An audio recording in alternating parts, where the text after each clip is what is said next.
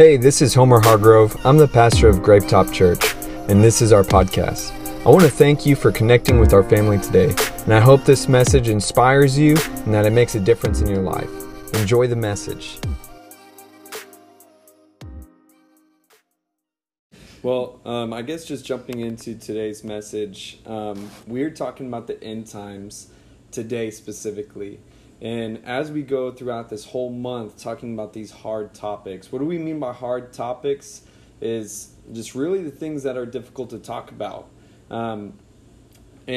Starting off today with the end times, I really want to give a preface of the idea of the end times for being right now. And I want us to really look at the perspective of where we are in America, the perspective of where we are in the world, and look at it compared to everybody else in the world. And so as we talk about things, I want to let you know very clearly that this is a Christian message. I mean, we're a church, right?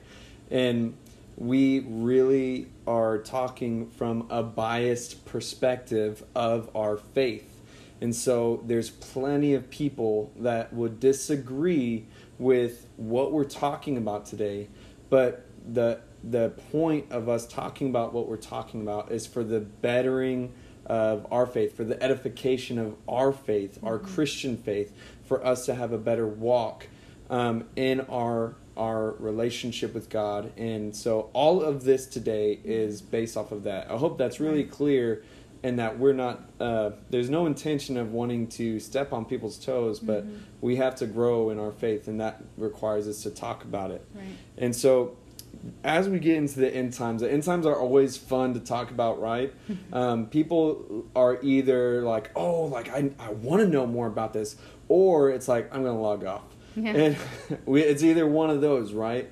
And wherever you're at, I want you to stay tuned, because the more that we get to learn about the end times, the way that the Bible describes it, really the more confident you should feel about it, because it really does give a clear imagery. And I want us to I want to make it also clear that this is not a Revelation study today, that we're really going to go over a lot of generalities. We're going to not go into the high intense details. I want to first by starting off going over timelines. Real quick, I want to say hey to Crystal. What's up, Stephanie? Hey, Julian, Mallory. Edward, Mallory. Glad you could join. Yeah, all of you guys, I'm so glad y'all could be a part. And so we're going to start off with timelines. Timelines are a really important thing to try to grasp within the book of Revelation, within the whole context of the end times. And Revelation, the way it's written, is not it's not just a linear timeline. Revelation actually goes back and forth a lot. It kind of gives like a whole general layout, and then it's almost like it goes back to Act 1, Part 2. And it really it jumps back and forth in time. You see this in Genesis, actually. When you read Genesis, it gives a whole layout of 1 to 7 days, and in day 6 where man is created. And then in the next chapter, it goes into the more detail of how man and woman was created. And so it's not a linear timeline. It says it all, and then it goes back. And again, that's the way Revelation is written, to where that's why so many people get confused, because it seems like it's just like all over the place, because it is. But when you understand that, it makes it a lot more easy to read.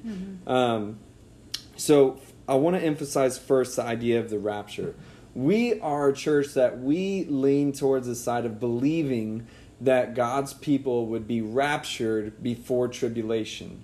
And so what that means is all the tribulations that we read about in the end times, we believe that God saves those who were ready and waiting for Him from the pain of all those tribulations. Now, if we're wrong, oh well. But if we're right, great. This shouldn't be a maker or breaker of your faith. It's just something that you believe in or not. We believe in the rapture because it's almost like God's sleight of hand, to where the devil constantly copycats God and the Bible, and the rapture, the idea of God protecting and taking away, taking all of his people away that were believers, is like something that the devil cannot copycat. Even the Antichrist tries to copycat Jesus when it says that he'll be injured and seem as he would injure his head and seem as though he was dead, but then recover. Kind of like Kim Jong-un, right? Yeah, that's kind of weird. Yeah. But and miraculously recover. It's a copycat of the resurrection. So first, I want to read some scripture in Revelation first Matthew chapter 24 verses 36 through 41. The way that we're going to just go over real quick is a timeline. We're going to talk about the rapture, martyrdom, tribulations, and then judgment day. And so scriptures to look at for the rapture is Matthew 24 verses 36 through 41. It says, however, this is Jesus talking, no one knows the day or hour when these things will happen, not even the angels in heaven or the Son himself. Only the Father knows. When the Son of Man returns, it will be like it was in Noah's day. In those days before the flood, the people were enjoying banquets and parties and weddings right up to the time Noah entered the boat. People didn't realize what was going to happen until the flood came and swept them all away. That is the way it will be when the Son of Man comes. 2 men will be working together in the field. One will be taken, the other left. 2 women will be grinding flour in the mill. One will be taken, the other left. This is it's scriptures like this that gives us idea of what the rapture is. Yeah. The word rapture is not in the Bible. We just have imagery of it. It's kind of like the Trinity. The word Trinity is not in the Bible, but we see the clear imagery of it. Revelation chapter 14, verses 14 through 16, it says, I looked, and there before me was a white cloud, and seated on the cloud was one like the Son of Man, with a crown of gold on his head, and a sharp sickle in his hand. It's talking about Jesus with a sickle in his hand. Then another angel came out of the temple and called in a loud voice to him who was sitting on the cloud, take your sickle and reap, because the time to reap has come, for the harvest of the earth is ripe. So he who was seated on the cloud swung his sickle over the earth, and the earth was harvested. Okay? And so we're seeing this imagery of the rapture, people being taken. And so just to kind of give a timeline of what we see in Scripture is that there's a rapture, then there's great tribulations. There's pretty much all hell breaking loose on earth, and the world is just engulfed in sin and tribulations, sin and wrath all over the world. And we also see an imagery of martyrdom. We see this imagery that people who do not take the mark of the beast are beheaded. Those who claim to be followers of Christ will be persecuted heavily to death. And going into that, in Revelation chapter 6, verse 9 through 11, it says, when the Lamb broke the 5th seal, I saw under the altar the souls of all who had been martyred for the word of God and for being faithful in their testimony. They shouted to the Lord and said, O sovereign Lord, holy and true, how long before you judge the people who belong to this world and avenge our blood for what they have done to us? Then a white robe was given to each of them, and they were told to rest a little longer until the full number of their brothers and sisters, their fellow servants of Jesus, who were to be martyred, had joined them. Then in Revelation chapter 14, verse 9 through 13 says, a third angel followed them and said in a loud voice, if anyone worships the beast in its image and receive its mark on the forehead or on their hand, they too will drink the wine of God's fury, which has been poured full strength into the cup of his wrath. They will be tormented, burning with sulfur in the presence of the holy angels and the Lamb, and the smoke of their torment will rise forever and ever. There will be no rest, day or night, for those who worship the beast in its image, or for anyone who receives its mark, the mark of its name. This calls for patient endurance on the part of the people of God who keep his commands and remain faithful to Jesus. Then I heard a voice from heaven say, write this, blessed are the dead who die in the name of the Lord from now on. Yes, says the Spirit, they will rest from their labor, for their deeds will follow them. And so the reason I wanted to read all this is to kind of catch us up on this idea that let's look at Scripture showing that there's a rapture. The rapture we'll get a lot more into a minute, but it's the idea of people who are expecting Jesus' return, those who are living, righteous, holy lives, and living as Christ asked them to live, being raptured and called, and being spared all the tribulations and all of this pain. And then those of you guys, all of us have been alive long enough to know that there's a lot of us who we do believe in God, we do believe in Christ, but we know we're not living the way we should be. Well, this martyrdom is what's describing the people who were not raptured. Those who believe, but were not expecting Jesus' return. And there's so much Scripture that talks about that. And it's almost like this martyrdom is their chance of redemption. And it's a very high price, because it says, the way that's described, that all those believers that were not ready end up getting left in tribulation, and their way of redemption is keeping the faith, keeping their faith in Jesus. But because of how wicked the world becomes after that point, it says that every single believer that keeps their faith will be killed.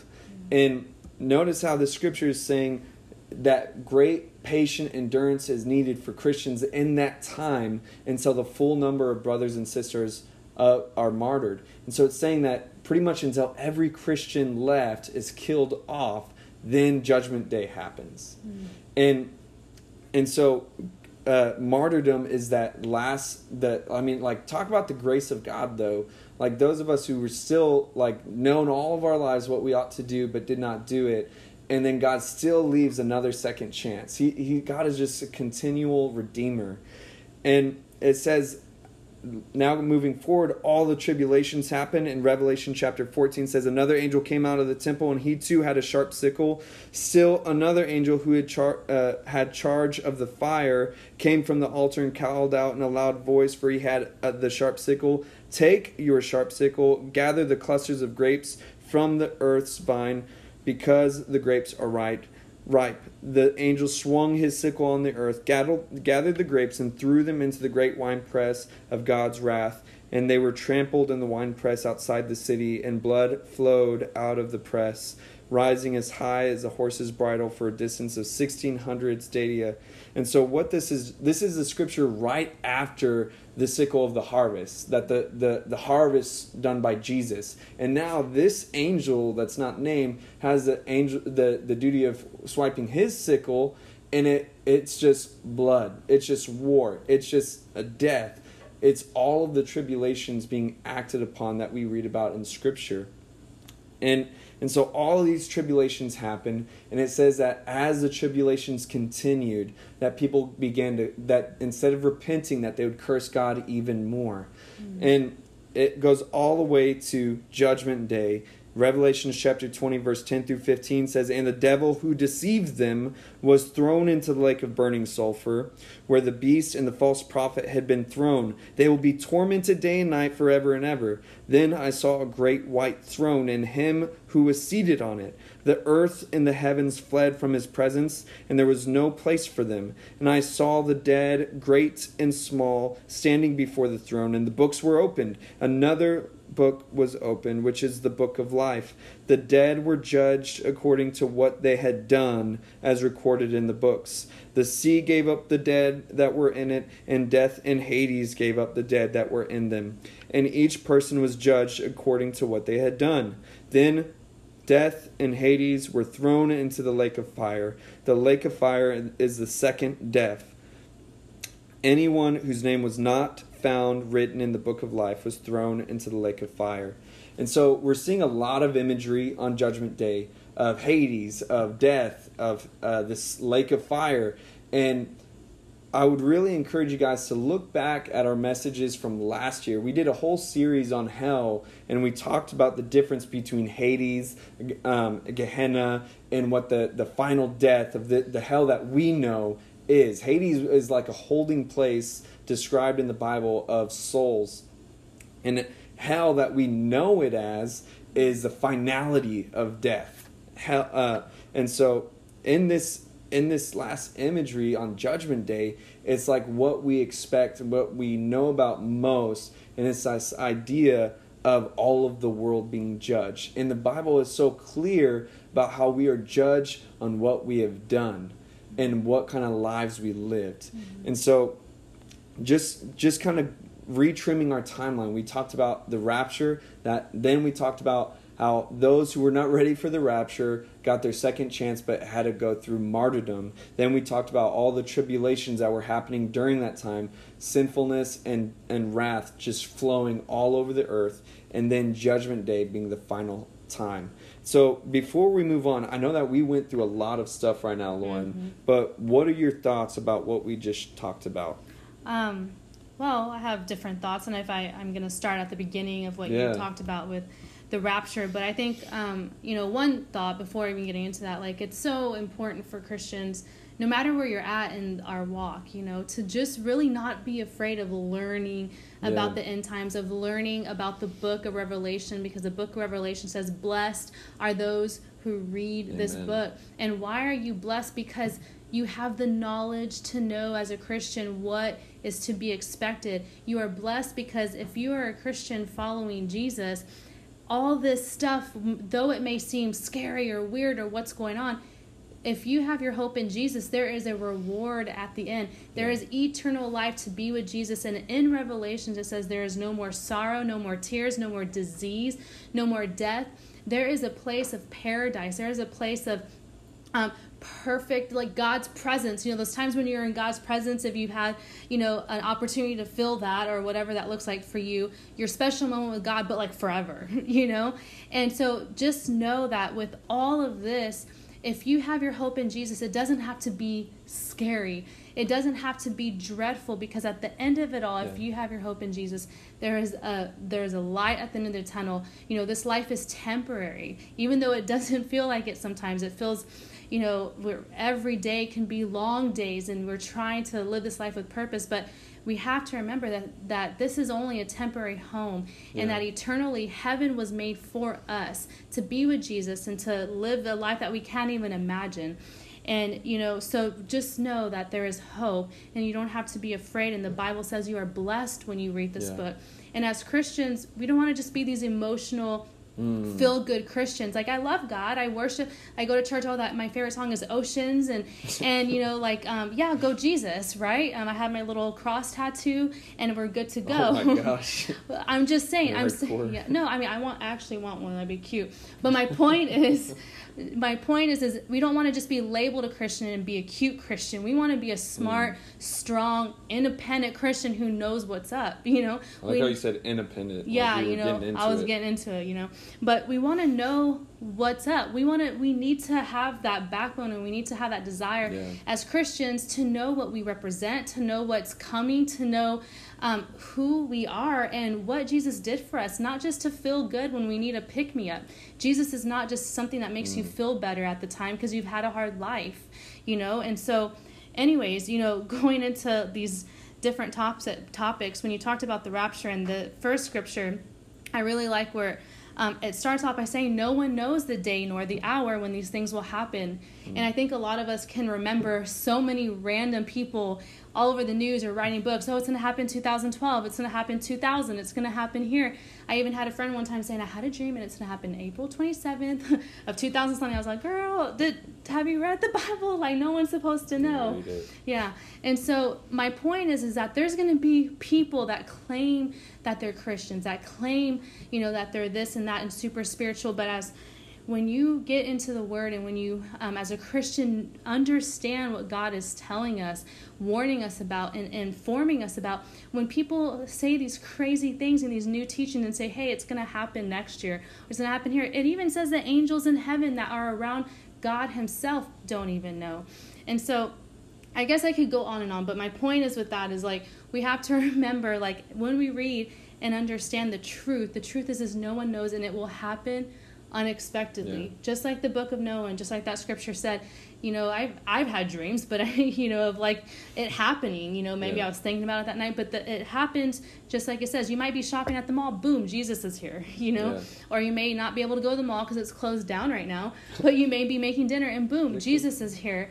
And so it's going to happen just like that, but at a time that we don't know. And so how important it is for us as Christians to be ready. That doesn't mean we're going to be perfect. Like, that doesn't mean we're telling you be legalistic and every day you better get it right, or Jesus is going to come and you didn't get it right today. That's stressful, and that Jesus obviously knows that that's not manageable, but the heart and the pursuit of Jesus and wanting to live a life for him is different. It's the heart of the matter. And so I really like that scripture starting off, and going down. I know you talked about like the tribulations and even martyrdom, and then when you were talking about it, it made me think of the concept here when it's talking about getting the mark of the beast, and at the end times, and those who get it and worship Satan. And it made me think that at the same time, there's people who openly worship him, and there's people that don't even actually realize that they are. Does that make sense? Like, they're not actively like, oh, I want to worship Satan, but they're going, and the Bible even has that scripture. What does it say, Homer? Like, if you're not for me, you're against me, pretty much. And if you're following the ways of Satan, and in that concept, like, I imagine that, and like the imagery I got in my head is people not realizing, like, I'm accepting the mark of the beast. They're accepting it. Not, some people will accept it willingly, but some people will accept it ignorantly. And how sad is it to fall into something like that and accept something like that so ignorantly and unfortunately, and have to suffer the consequences. And so it just made me think even more as Christians, even because even in the New Testament, I'm getting out of breath because I'm like pregnant and trying to talk.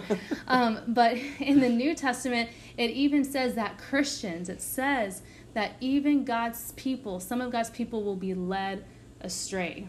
Don't be scared and think, oh no, like I can't be that person. Like that's not to cause fear, but that what is that saying is that there will be some Christians that are the ones that don't really care to get that foundation of truth in their heart. They're just kind of going with the flow. And unfortunately, they will be led astray. If people it says that someone will say, Jesus is coming, he's over here, and they'll run to him. Oh, Jesus is over here. But then it says after that, Jesus will come, through the sky with fire and clouds, who will come one way. He's not going to just be here or there, and someone's not going to just tell you randomly. And so how important it is as a Christian to not fall into something like this, to that extreme because of our ignorance. We're not willingly wanting to worship Satan, but sometimes our ignorance, it says people perish for a lack of knowledge. And so how important as Christians should we pursue knowledge in the Word and the foundation and truth in Christ? Not YouTube channels, not all these crazy articles and following these crazy people. There is some interesting stuff out there. Let's just start with the Bible, guys. Like, if you want to know more of God, please stay off of Google and YouTube. Get into the Word. That is where to find the truth. And so those are all the different thoughts so far I have. That was so powerful, Lauren. And what I really like, the way that you're describing that for the lack of knowledge we perish. And so often we get people get hung up on the most random crap. And instead of just reading the Bible themselves, they would rather some random human being to tell them what it says. And I think that's the most dangerous way to go about finding God, through somebody else, because that's what Jesus was. He was the avenue for us to find God. And to try to go through somebody else to teach us. I mean, there's so many people that are in Bible college who only enrolled into Bible college because they couldn't read the Bible themselves. They just couldn't get the habit down, and so they wanted somebody else to teach them the Bible. And guys, that's just wrong. It's just silly. And you just need to really start reading Scripture yourself. And even the other thing I want to point out is that oftentimes when it comes to the end times, people get hung up on like one weird thing. Like, there's news. I heard this news article that people heard trumpets, like it's the end times, or this chip, is it the mark of the beast? And like, people get hung up on random things. And I want to just point out that when you are living an active Christian lifestyle, you don't need to worry about getting hung up on the details. You will see it so clearly and evidently that you won't be curious like, oh my gosh, is this it? Mm-hmm. I mean, even think about the mark of the beast for a second. In Revelation, it also says that those who were Christ followers that had God's mark on their foreheads were not to be like attacked or experience certain tribulations. And so if Christians don't have a seeable mark in the physical, maybe the mark of the beast may not be that physical mark either. Just think about the possibility that we're focusing on the stupid stuff. Yeah. What if the mark of the beast, when it says on their forehead and on their hand, on their wrist, that it's saying that their thoughts are of the mark of the beast, that their thoughts, the way that they think, is evil, that the mark on their hand is actually the way that they live, if their actions are evil, that they were making up, that they were, just like Lauren was saying, that they're following the devil unknowingly in their actions, or they're following the devil willingly and knowingly with their mind. It is really silly to get hung up on these details, and you're missing the whole picture of Jesus. Mm-hmm. All of Scripture is pointing to Jesus, not the mark of the beast. And if we get hung up on that, we're allowing really the devil to cause us to give him unnecessary attention. Mm-hmm. Focus on Jesus instead of the Antichrist. Focus on Jesus and his glory instead of the possibility of who the beast is. Mm-hmm. I want us to really go into the signs of the times. And what Lauren's talking about, being knowledgeable of Scripture and reading it yourself. I want to read to you Matthew 25, verses 1 through 13. Jesus is talking about the end times, and he gives us now this parable of the 10 bridesmaids. He says, "Then the kingdom of heaven will be like 10 bridesmaids who took their lamps and went to meet the bridegroom. 5 of them were foolish, and 5 were wise. The 5 who were foolish didn't take enough olive oil for their lamps, but the other 5 were wise enough to take along extra oil. When the bridegroom was delayed, they all became drowsy and fell asleep. At midnight, they were roused by the shout, 'Look, the bridegroom is coming. Come out and meet him.' All the bridesmaids got up and prepared their lamps. Then the 5 foolish ones asked the others, 'Please give us some of your oil because our lamps are going out.' But the others replied, 'We don't have enough for all of us. Go to a shop and buy some for yourselves.' But while they were gone to buy oil, the bridegroom came, and then those who were ready went in to the marriage feast, and the door was locked. Later, when the other 5 bridesmaids returned, they stood outside calling, 'Lord, Lord, open the door for us.' But he called back, 'Believe me, I don't know you. So you too must keep watch, for you do not know the day or hour of my return.'" So this parable is using Jesus as the groom and Christians as the bridesmaids, both the foolish and the wise ones. So both the foolish ones and the wise ones are represented as believers. And it says that it gives so much emphasis on items, and there's a lot of analogy here. And every time I've heard a message talk about this specific scripture, the emphasis is always on the oil. And I always felt like I've heard the description of the oil was very vague and not quantifiable. It was just like the oil represented like your relationship with God, or it represented the Holy Spirit. You need to be filled with the Holy Spirit. And if you don't have this, then it's just like, it was always just a weird analogy, and it wasn't something that I could quantify or understand. I really believe that the emphasis should be made on the lamps instead of the oil. When I put the emphasis on the lamps, I could use scripture like in Psalm 119, 105 says, "Your word is a lamp to guide my feet and a light for my path." Your word is a light, a lamp for my feet, a guide for my path. And so I really believe that the lamp represents the acknowledgement and knowledge of Scripture. Mm. That when we have knowledge of Scripture, it causes us to recognize when the groom is coming. when we have an acknowledgement of Scripture, it's easy to tell when Jesus is about to show up. And the oil, what I believe represents, is the devotion that is pressed into the Scripture to retain and understand the Scripture.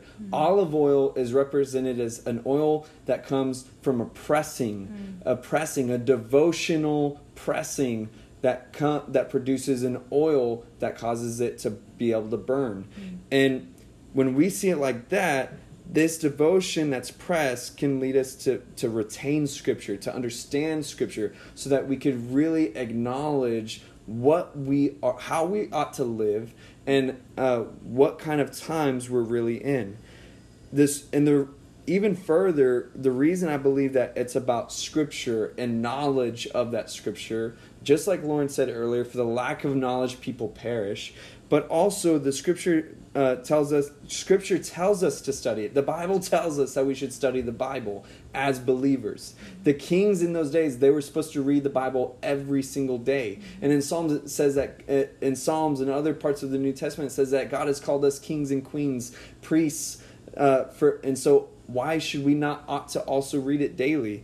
And the reason I believe that it's referencing to Scripture is because there's connotation to being foolish and wise. Those are things referring to intellect and knowledge. If it had something to do with the Holy Spirit, you could be dumb and filled with the Holy Spirit, right? You can be ignorant and be filled with the Holy Spirit. But it says that there's something that we get to decide. That's what the lamps and the oil represent. And so, again, that's why I think that when we're looking at Scripture, when we study it, we are able to quickly recognize the signs of Jesus and the signs of evil. And so, with all that being said, we're getting into a lot of stuff today. And I know that even just as we've talked about all this, we've given a lot of background and we've given a lot of information. I'm going to try to go kind of quickly here. And some of you might have to make this a two-part message where you press pause, remember the time, and you come back to it when you're ready. Because this is what we're talking about is really, I really pray that it's something that edifies and grows your faith. And so I want us to talk about the idea of the signs of the end times and the idea of how important location is. In America, we have a really incredible privilege so far of not having major war on our own land since the American Revolution and besides the Civil War. And so, in fact, when there is anything askew to the norm of our life in our country, we often go into the stance that the world is ending. If anything goes wrong in America, it's like, it's the end of the world. If someone gets elected president, it's the end of the world. That's the Antichrist. And we're so fixated with the world revolving around us, when in fact, other countries, it is the norm to have chaos of a broken government. It is the norm to have broken systems. It's the norm to have abusive powers. It's the norm to have extreme poverty due to constant wars. That's the norm for them. Yeah. But for us, it's abnormal. And so when we witness it, we're so privileged because of our country that we think the whole world is ending. And so I say that to say that just because our country is going through a lot of change is not the reason that I think it's apparent for us to talk about the end times. But while reading Scripture, it is apparent to look through the lens of location and culture and where it was taking place. Most prophecy, a lot of prophecy in Scripture, is referencing to things in Israel and the Middle Eastern world, and nothing to do with our Western world. A lot of things have nothing to do with America. In fact, a lot of the prophecies that people talk about or think that are happening are things that have actually already happened. A lot of scriptures where people thought it was the end times, it was actually referencing the fall of Israel when Roman completely slaughtered everybody there. When the Roman government slaughtered everyone. And so a lot of it has nothing to do with America. And a lot has already been fulfilled. But when we're talking about the end times, I think that when we're considering the end times, I don't think it is actually far-fetched to look at the centerpiece being referenced in America at different points. Because prophecy is often misunderstood when it's given, but makes complete sense after it's happened. America could be the center stage of a lot of prophecy because it has become the home base for Christianity and the Christian faith for the entire world. No other country produces more churches, more missionaries, more Bibles, more donations than the U.S. And so it would make sense for it to be the focal point in the end times. Some could even argue that the U.S. at this point in time is like Christianity's home base, its hub, its source when it comes to modern day Christianity. And there's a lot of studies and theologians that argue that if Paul went to Mesopotamia instead of going elsewhere because of the dream that he had, that if he went to Asia instead of Mesopotamia, that him taking the Christian faith to Asia, that it would have died because of the extreme paganism. But because he went west instead of east, it caused it to continue to grow all the way to what we have in the U.S. today. It's like thousands of years ago, God and the Holy Spirit guiding Paul to bring Christianity to form today how it is. So, but with all that being said, I'm not saying just because we have bad things happen in our country, that's the end of the world. Other signs of the end times is a destroying of good and promoting of what is evil or sinful, an attack on the worship of God. Anything that desires to stop the worship of God, no matter what the motive is. It doesn't matter if the motive is seemingly good. If there is anything that pushes for the hindrance of worship of God, it is from the spirit of the Antichrist, even if it sounds good. And so when we understand things like that, the same goes for anything that desires to slow or stop the furtherment of the gospel message. In the extremity of the end times, it says that followers of Christ will be beheaded. While that sounds like a distant future thing, we're talking about the destroying of good, promoting of what is evil, an attack on the worship of God. Right now, it might sound minuscule to some that places like California that are saying don't sing in church, and for Christians it's a huge attack saying don't worship God out loud. Yeah. But for others, that's not even a big deal. You're making a big huff over nothing. But for the Christian walk, that's a huge, huge deal. Mm-hmm. And the idea of reading about people, the Bible says that Christians will be beheaded in the end times, that they will be attacked. Right now, it might seem like we're not anywhere near that. I would say that it is actually not such a distant future. The gospel message has been labeled as one of the most intolerant messages of our world, even though it's actually the most inclusive belief that has ever been in history. It's the most inclusive God that has ever been known, yet it's labeled as the most intolerant one. And if we are already attacked and that it enrages certain people to the point of attack now, to where not only in distant countries, not only in communist countries where Christians are attacked and killed in the streets, but even in America, there's people that are attacked and people that are hated because of their faith. I don't think it is such a distant future when today people are attacked in broad daylight simply based off of who they voted for. If that's just based off of who they voted for, is it that much far-fetched to see an entire belief system? Y'all dig what I'm saying?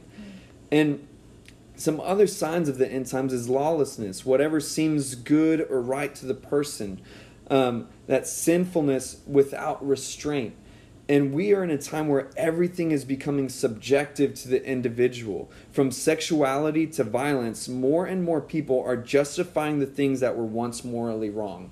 Everything is just becoming acceptable if that's the way you do things. And while I get the fact that as a Christian, to me, it doesn't matter if someone wants to live a life of sinfulness, because if they don't care anything about Jesus, they have no obligation. If they have no obligation to live a Christian life if they don't want to be a Christian.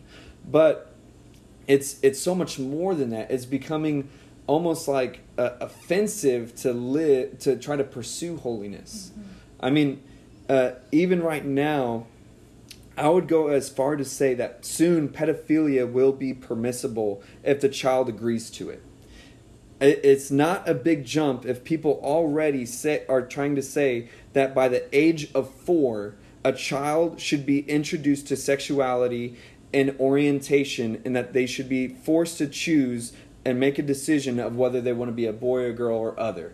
At the age of 4, if you can make such a huge decision in your whole, at the age of 4, the emphasis of sex and gender is that emphasized to where you have to make a choice. Is it that big of a jump to say that they have the decision of who they want to love?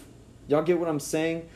Yeah. Again, I'm talking from the Christian faith and perspective, and this idea that morality is subjective is just going completely in the direction of lawlessness. And then finally, one that I wanted to hit on is that in the end times there will be wars and rumors of wars. And it also says that there's going to be normality, that everyone will still be living like normal in the times of Noah. I really believe that now is a time where our nations have more secrecy than ever before.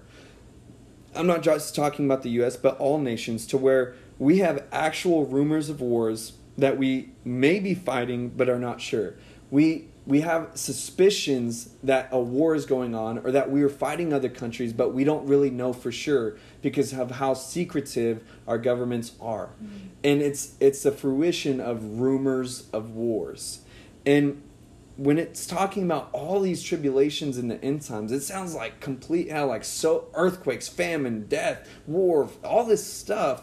And yet it also says that people will still be marrying one another, that people will still be shopping and selling, that even in the now there's chaos all around our country. Think about right now, there's chaos all over our country, all over the world. And I've heard so many times people 60 and older, and I say 60 or older because they've been along longer than I have, twice as long as I've been alive. And people that of age are saying they've never seen anything like today. They've never seen anything like today because of all the chaos that's going on in our country and around the world. Yet, everyone is carrying on as normal. Think about your life. You can look at the TV and say, oh my gosh, like this whole state is falling apart. Though everyone's dying. It's crazy. Fires everywhere. And yet your life is just back to normal. Your life, you're just carrying on as a normal life. And even though chaos is all around you, people are working, buying, selling, marrying, and so on as if everything was normal, just like in the days of Noah. I know that we only have one last thing to talk about, but Lauren, I went over a whole bunch of stuff. What do you have? What are your thoughts about everything that was said? Yeah. I tried to just keep going because that helps. That way it all gets thrown up on you, right? Yeah, great. I mean, there's a lot of different. I really like everything that you shared. And one thing that you were talking about, kind of at the beginning, so I know we talked about it a lot, and I'm kind of backtracking. Yeah. But you talked about the bridesmaids and the importance of like I talked about earlier too, the knowledge of the Word of God, and how honestly it prepares you. And sometimes as Christians, we think, okay, yeah, like I like it, I read it, it's good. Yeah. But the Bible even describes the Bible as the bread of life, and so nourishment to our spirit, and it builds and strengthens our spirit up. And just like us, as we eat, we know that whether we're indulging in pizza or eating because we need to fuel our body with nutrients to continue to do what it needs to do, to continue to have energy and just accomplish your daily task even. You know, when you don't have food for a long period of time, you feel famished, you feel weak, you feel tired, you feel many different ugly feelings. And so how much more our spirit, so many times as Christians, and I've been there, definitely. So I don't want you to ever feel like we're like, you need to read your Bible. We're not those kind of people that bash the Bible over your head and say, you need to read it or you're a bad Christian. It's totally not like that. But what we will say and what I've experienced is that in the same way that our body needs food to be able to function is how our spirit works. The Word of God, the knowledge of God is bread, is nourishment for our spirit. So there may be times in your life, and I have experienced in my life too, where I feel weak in my spirit, where I feel discouraged, like overly discouraged, where I just feel tired and not motivated, and I don't really want to do the whole God thing. You know, like I want God, but I don't want to put any effort into it, you know, so on and so forth. And I don't know if you ever felt like that, but I always go back to realize, like, have I had any genuine time in the Word? You know, and I notice when I have that genuine time in the Word, whether it's 5 minutes or as long as you possibly can, depending on, you know, your certain lifestyle and your schedule and all those things. But when you spend time in the Word, it nourishes your spirit. It strengthens your spirit for many different things. Not only to feel strong in your spirit as a Christian, you know, but it gives you the knowledge you need to not just go with every wave of new teaching like the Bible says. When you're founded in the Scripture, you are strong against all the different deceptive lies and things that will come your way. You know, and even when it comes to sin, when it comes to, you know, the things that we struggle with, I will say that no matter if you have a Bible right, you know, right next to you, that doesn't mean that it's going to, okay, I have a Bible here, I read my Psalms today, so I'm not going to sin. Like, that's what the Bible does. You know, we know that. And so, but my point is it will strengthen your spirit. Yeah. You know, honestly, that doesn't mean it's like, okay, I read my Bible and I'm just going to do this. But it literally strengthens your spirit. When you have the Word flowing through your heart and through your head, literally, there's been times where it reminds me in those moments of temptation or those moments of frustration where I just want to like retaliate or, you know, fall into something that's not beneficial for me. That when you are allowing the Word of God to penetrate your heart and fill your mind, it will speak to you. Yeah. The Holy Spirit will remind you of the Scripture that you allowed within you. And so, and that will help you navigate through life. And so I hope that makes sense. But I guess my point is, you know, there might be a question, well, should I read it every day? Is it bad if I don't? Like, how often should I read it? That this is not to say there's a certain answer to that, but how much do you want to nourish your spirit? You know, how much do you want to be able to strengthen your spirit?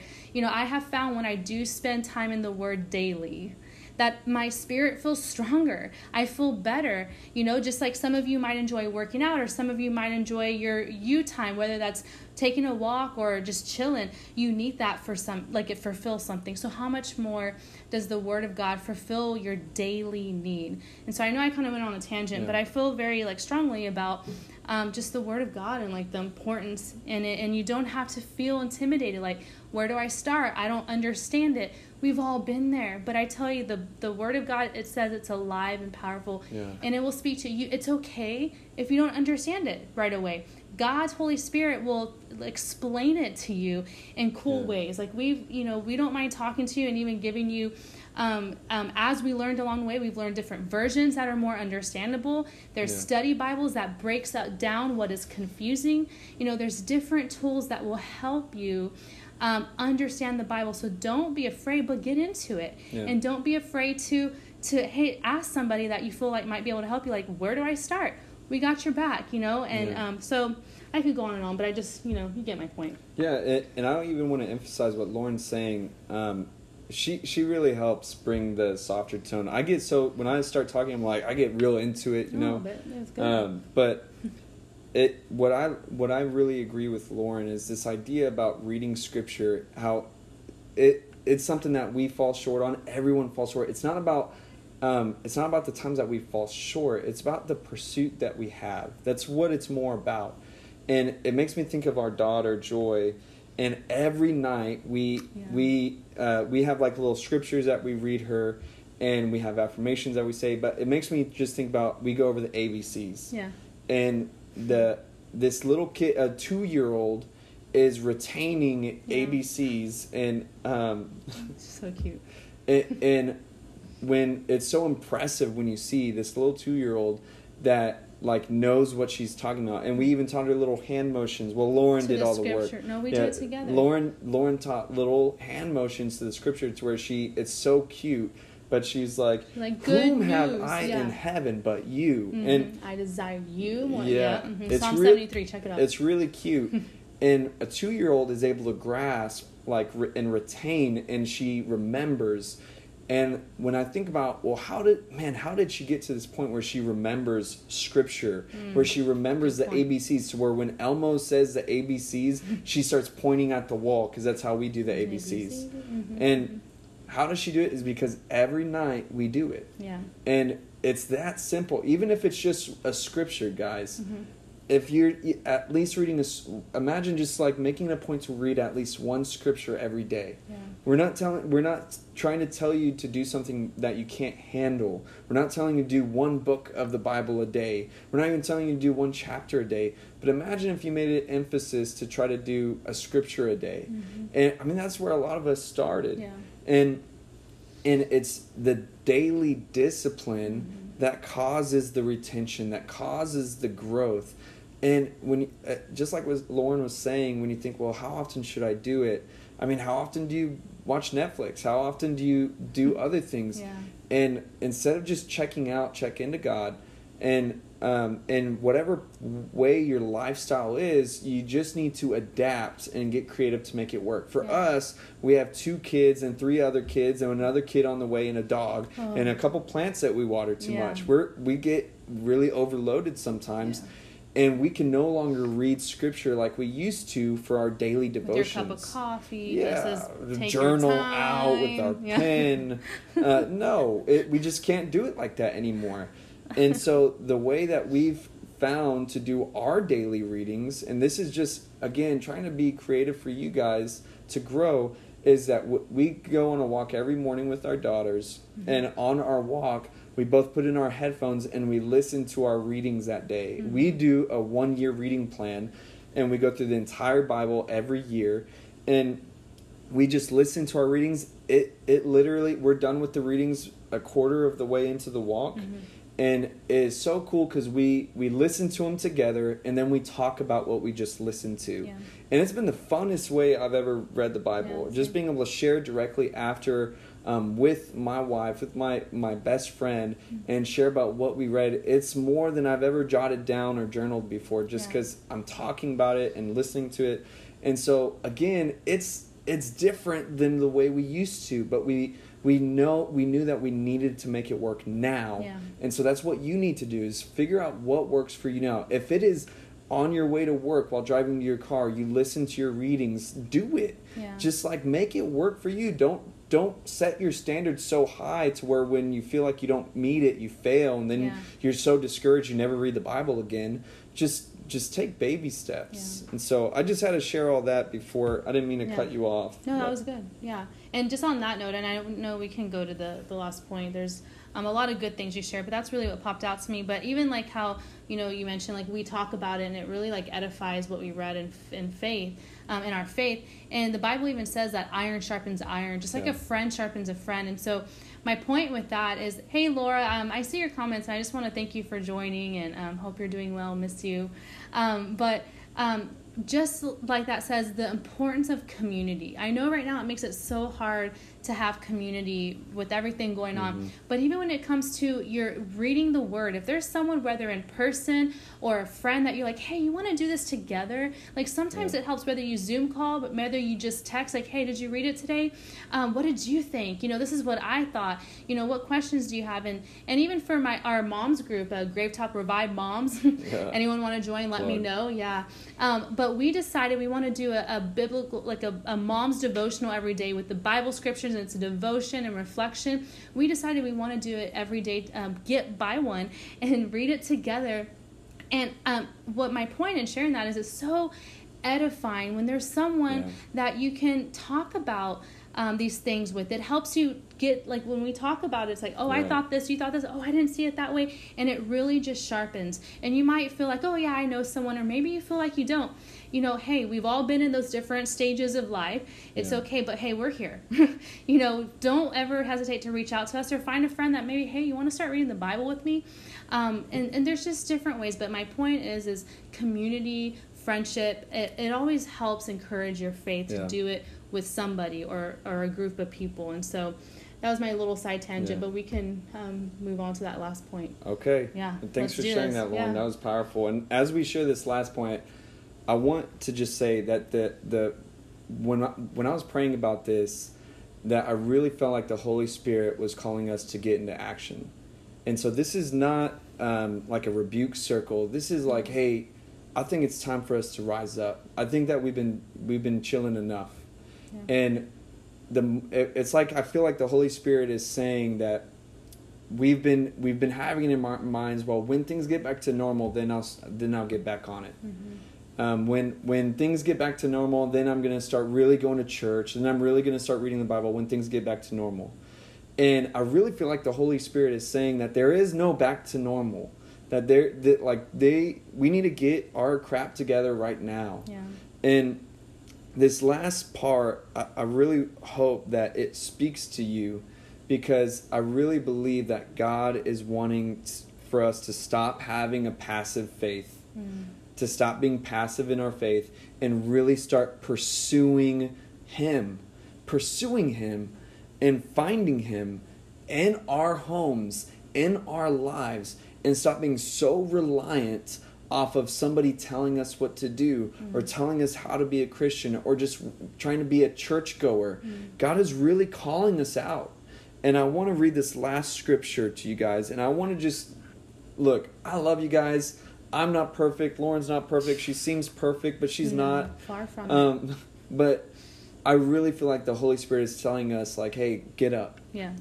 And so in this last scripture, it says in Matthew 25, verses 31 through 46, "But when the Son of Man comes in His glory, and all the angels with Him, then He will sit upon His glorious throne. All the nations will be gathered in His presence, and He will separate the people as a shepherd separates the sheep from the goats. He will place the sheep at His right hand and the goats at His left. Then the King will say to those on His right, 'Come, you who are blessed by my Father, inherit the kingdom prepared for you from the creation of the world. For I was hungry, and you fed me. I was thirsty, and you gave me a drink. I was a stranger, and you invited me into your home. I was naked, and you gave me clothing. I was sick, and you cared for me. I was in prison, and you visited me.' Then these righteous ones will reply, 'Lord, when did we ever see you hungry and feed you, or thirsty and give you something to drink, or a stranger and show you hospitality, or naked and give you clothing? When did we ever see you sick or in prison and visit you?' And the King will say, 'I tell you the truth, when you did it to the one of the least of these, my brothers and my sisters, you were doing it to me.' Then the King will turn to those on the left and say, 'Away with you, you cursed ones, into the eternal fire prepared for the devil and his demons. For I was hungry, and you didn't feed me. I was thirsty, and you didn't give me a drink. I was a stranger, and you didn't invite me into your home. I was naked, and you didn't give me clothing. I was sick and in prison, and you didn't visit me.' And they will reply, 'Lord, when did we ever see you hungry, or thirsty, or a stranger, or naked, or sick, or in prison, and not help you?' And He will answer, 'I tell you the truth, when you refused to help the least of these, my brothers and sisters, you were refusing to help me.' And they will go away in an eternal punishment, but the righteous will go into eternal life." Now, I know I even read that like powerfully, right? That. Yeah, you felt that, right? And as we really just in the last couple of minutes diagnosis, we're going to have to restart on Instagram real fast. And so just tune back in, guys. We love you. And Facebook, just give us a second. And as Lauren prepares this real quick, I want to really encourage you guys in this verse that this is a really powerful verse that is showing us a very clear idea of what Jesus expects from us, of what he wants from us. And so we're finishing up Instagram right now. We want them to be a part for this too. But that scripture verse is Matthew 25, verses 31 through 46. Hey, Instagram. Glad you guys are back. Sorry for having to make a part 2 for you guys. And so we just read Matthew chapter 25, verses 31 through 46. And I know I read it kind of intense. No, but you read it how you read it. It was good. It was good, yeah. Right? Mm-hmm. And so the first thing I want us to just really look at is that we need a holiness standard and practice in our life. Holiness is a repentant lifestyle. Holiness is a repentant lifestyle. And guys, I'm going to just say this. Repentant lifestyle, it just means to turn away. It just means to stop living in unrestrained sin. It doesn't mean that you're going to be perfect. It doesn't mean that you're going to slip up here and there. It doesn't mean that you're not going to have like mishaps and stuff. But living repentant lifestyle is just saying stop indulging in sin and just say like, hey, you know what? I've been saying I'm going to stop this for a long time. Today's the day. I'm not going to continue putting it off to tomorrow. What I need to do today, I need to do right now. Yeah. It's done. I really want to stop. And there's other things, guys, I know it's hard to stop, and it's like a journey more than one last time. Mm-hmm. But I want you to just really take hold that God calls us to live a holy lifestyle. And whatever it is that you think of, when I say repent, that's probably something that God is calling you to stop. And it's because God calls us to live holy, moral lives, and that there should be a standard we hold up. Yeah. Again, no one's perfect, no one's holy, and that holiness does not earn God's love for you. God loves you regardless if you're filthy or you think you're clean. He loves you. The holiness does not earn God's love. Yeah. Now, the other part of this is the part that I really want to emphasize on, and it's a righteous standard. We just said a holy standard, now a righteous standard. Holiness is, for me, it's the stop doing things. Mm-hmm. The righteous is doing the right things. Mm-hmm. Once you move on from repentance, then it turns into what you ought to do. Mm-hmm. And that's what righteousness is. And this whole part that Jesus gives is righteous living. When he's saying, you fed me, you visited me, you took me into your home. And guys, I really believe that most Christians struggle with righteous living more than they do with holiness living. It's like with a lot of Christians, the only sinful practice that they struggle with is sexual sin. The majority of Christians that we've met is like, it's hard for me not to have sex. They're not doing necessarily horrible things. They have integrity. They're not stealing. They're not lying. They're really trying to be good. But it's like they just get all hot and bothered and they can't restrain themselves. And let me just say that God calls us to live holy and pure lives, and that God wants us to wait till marriage. Mm-hmm. Me and Lauren barely made it, okay? We made it, but barely. Yeah. And we're reading our Bible on the daily, I'm telling you. Yeah. Things got hard. Okay. Why you gotta make it like that? But what I think Christians struggle with the most is righteous living, and that is doing what they ought to do. And I don't know if it's an integrity thing, to where people just feel like they are not good enough to make a difference, they're not worthy enough, whatever it is. But I'm going to use our kids as an example. You guys know us. We have 3 amazing kids, Julian, Edward, Tamara, and they are kids that we took in, that we fostered, and they are just part of our family now, indefinitely. And they always will know where Christmas is. They will always know where Thanksgiving is.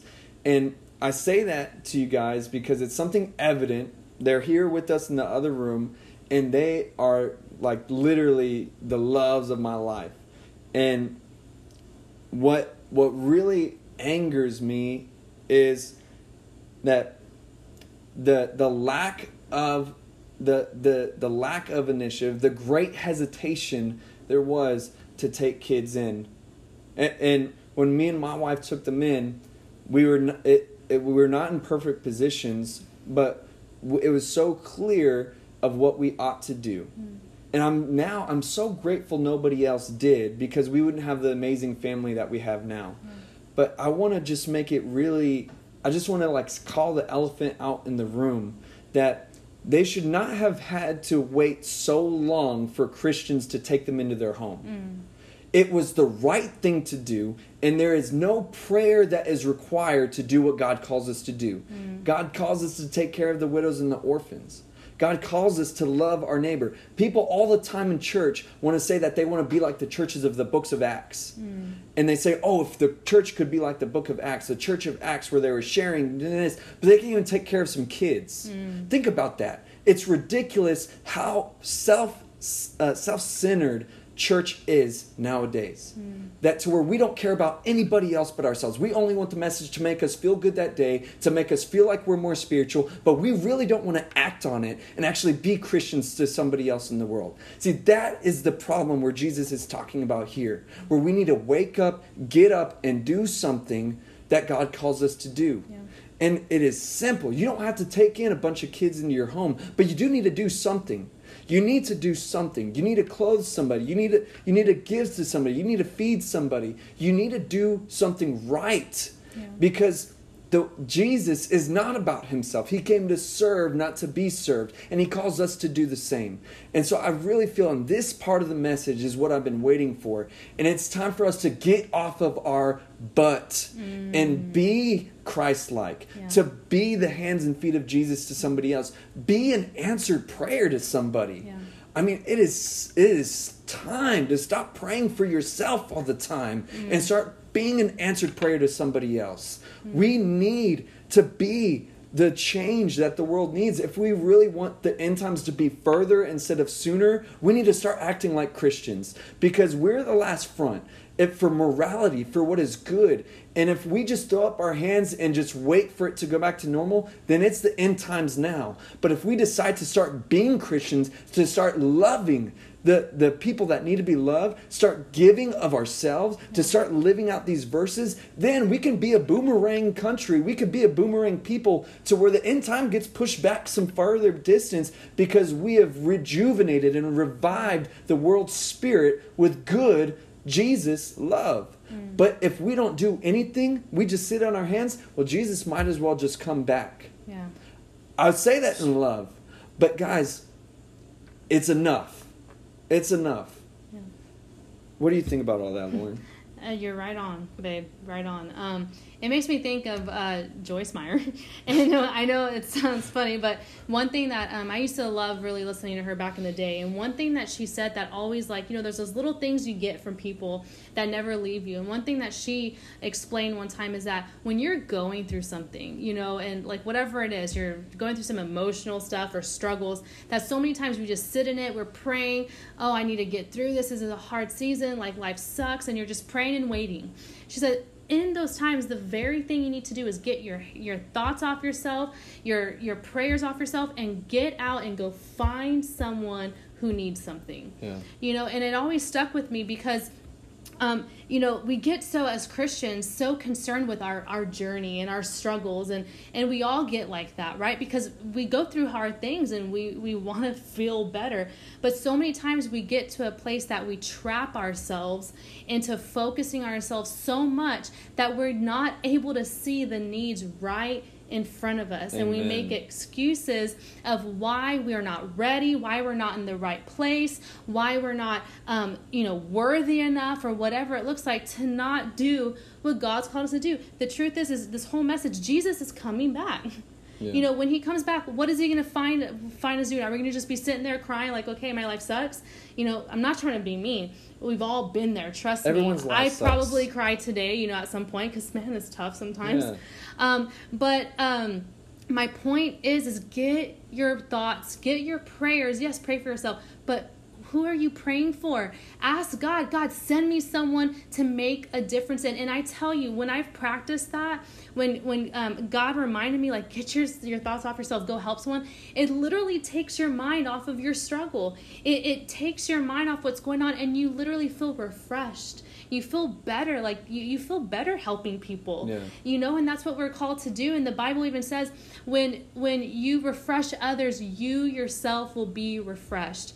I love that verse, because if that's what you're needing, like, God, refresh me, revive me, well, how about you start going out there and refreshing somebody, going out there and being an answered prayer. And God, the way his kingdom works is, you do it first, and then God has your back. Whatever that looks like. What you're sowing, you will reap. That doesn't mean every time you hear that verse, I sow what I reap, or I reap what I sow, I'm going to get $1 million. That's all I want. Get your mind off of getting these material blessings back. Like, God will give you what you need when you need it. Whether it's that freedom, that breakthrough, that joy. But get out there and refresh somebody else, and you yourself will be refreshed. But there are needs surrounding you. All of y'all listening have a specific circle around you that God has placed there for a reason. So there are people within that circle that need you, that need your life, that need your encouragement, that need your love, and that you have what they need. And so know that no matter where you stand, if you feel like you're on a high in life or a low in life, we've all been there. Just know that no matter where you are, you can make a difference. Yeah. You don't have to. I believe that lie. Like, I'm defeated right now. I'm just out of it. I can't be any of service to anybody. That's a lie of the devil. Isn't that a clever lie that makes sense? That he'd be like, yeah, you can't make a difference. Don't believe that. Get out there and make a difference, because your life is valuable. You have purpose no matter what season you're in, no matter what struggle you're struggling with. You have purpose. And so get out there and just do it and get your mind off yourself, and it will help. Amen. That's so good, Lauren. And even as you were saying that, I can't really think of very many times where Jesus prayed for himself. The only time that I can think of is when he prayed for himself in the Garden of Gethsemane, when he was about to give of himself at the cross. That's the only time I can think of Jesus praying for himself. Yeah. Every other time he was praying for others. And I mean, honestly, guys, we as Christians, we need to get rid of the emotionalism. We have emotions, yes, and those are good, God-given. God gives us those emotions, and he cares about how we feel. But we have turned our spiritual walk into an emotionalistic, crappy way of life.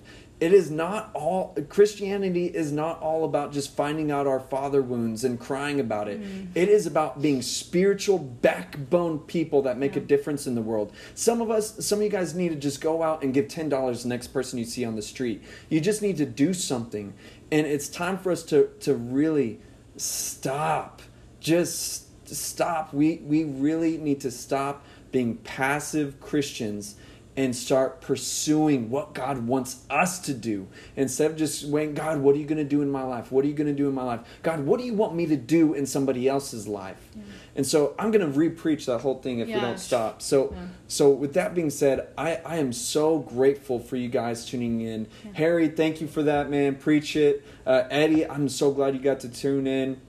Mary Kate and Dean, Laura, thank you so much for sharing that with us. So glad you're a part. I look forward to connecting with you more, Laura, and we miss you. Kayvon, I see you. Glad you're a part too. Yeah, we're so grateful for all you guys.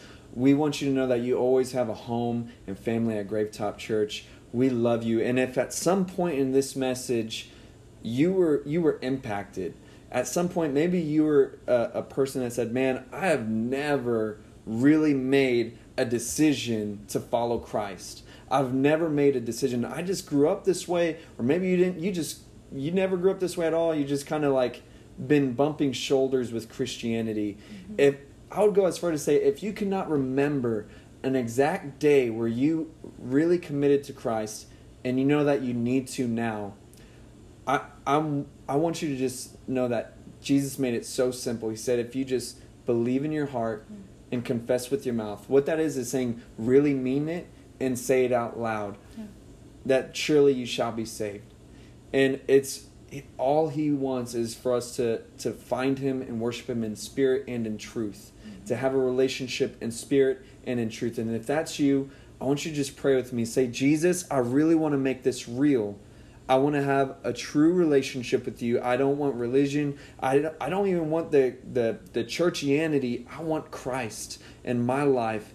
And I want to get passionate about what I believe in. So, Jesus, would you be the Lord of my life? Be the Savior to my soul. I want to live like a righteous person the way you describe in the scripture. I want to be holy. I believe that you died on the cross for my sins. And I believe that you rose from the dead, that you are who you said you are, that you paid for my sins on the cross. I believe this, and I want a changed heart now. In Jesus' name, amen.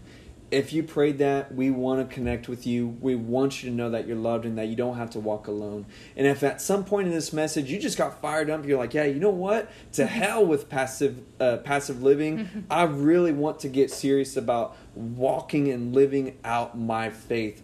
And maybe you still need a little more guidance. And you're like, all right, I'm all fired up. What do I do now? Message us, dude. We want to connect with you and walk with you and help you along the journey. No one should have to do it alone. And so please let us know. With all that being said, we are so grateful for y'all tuning in.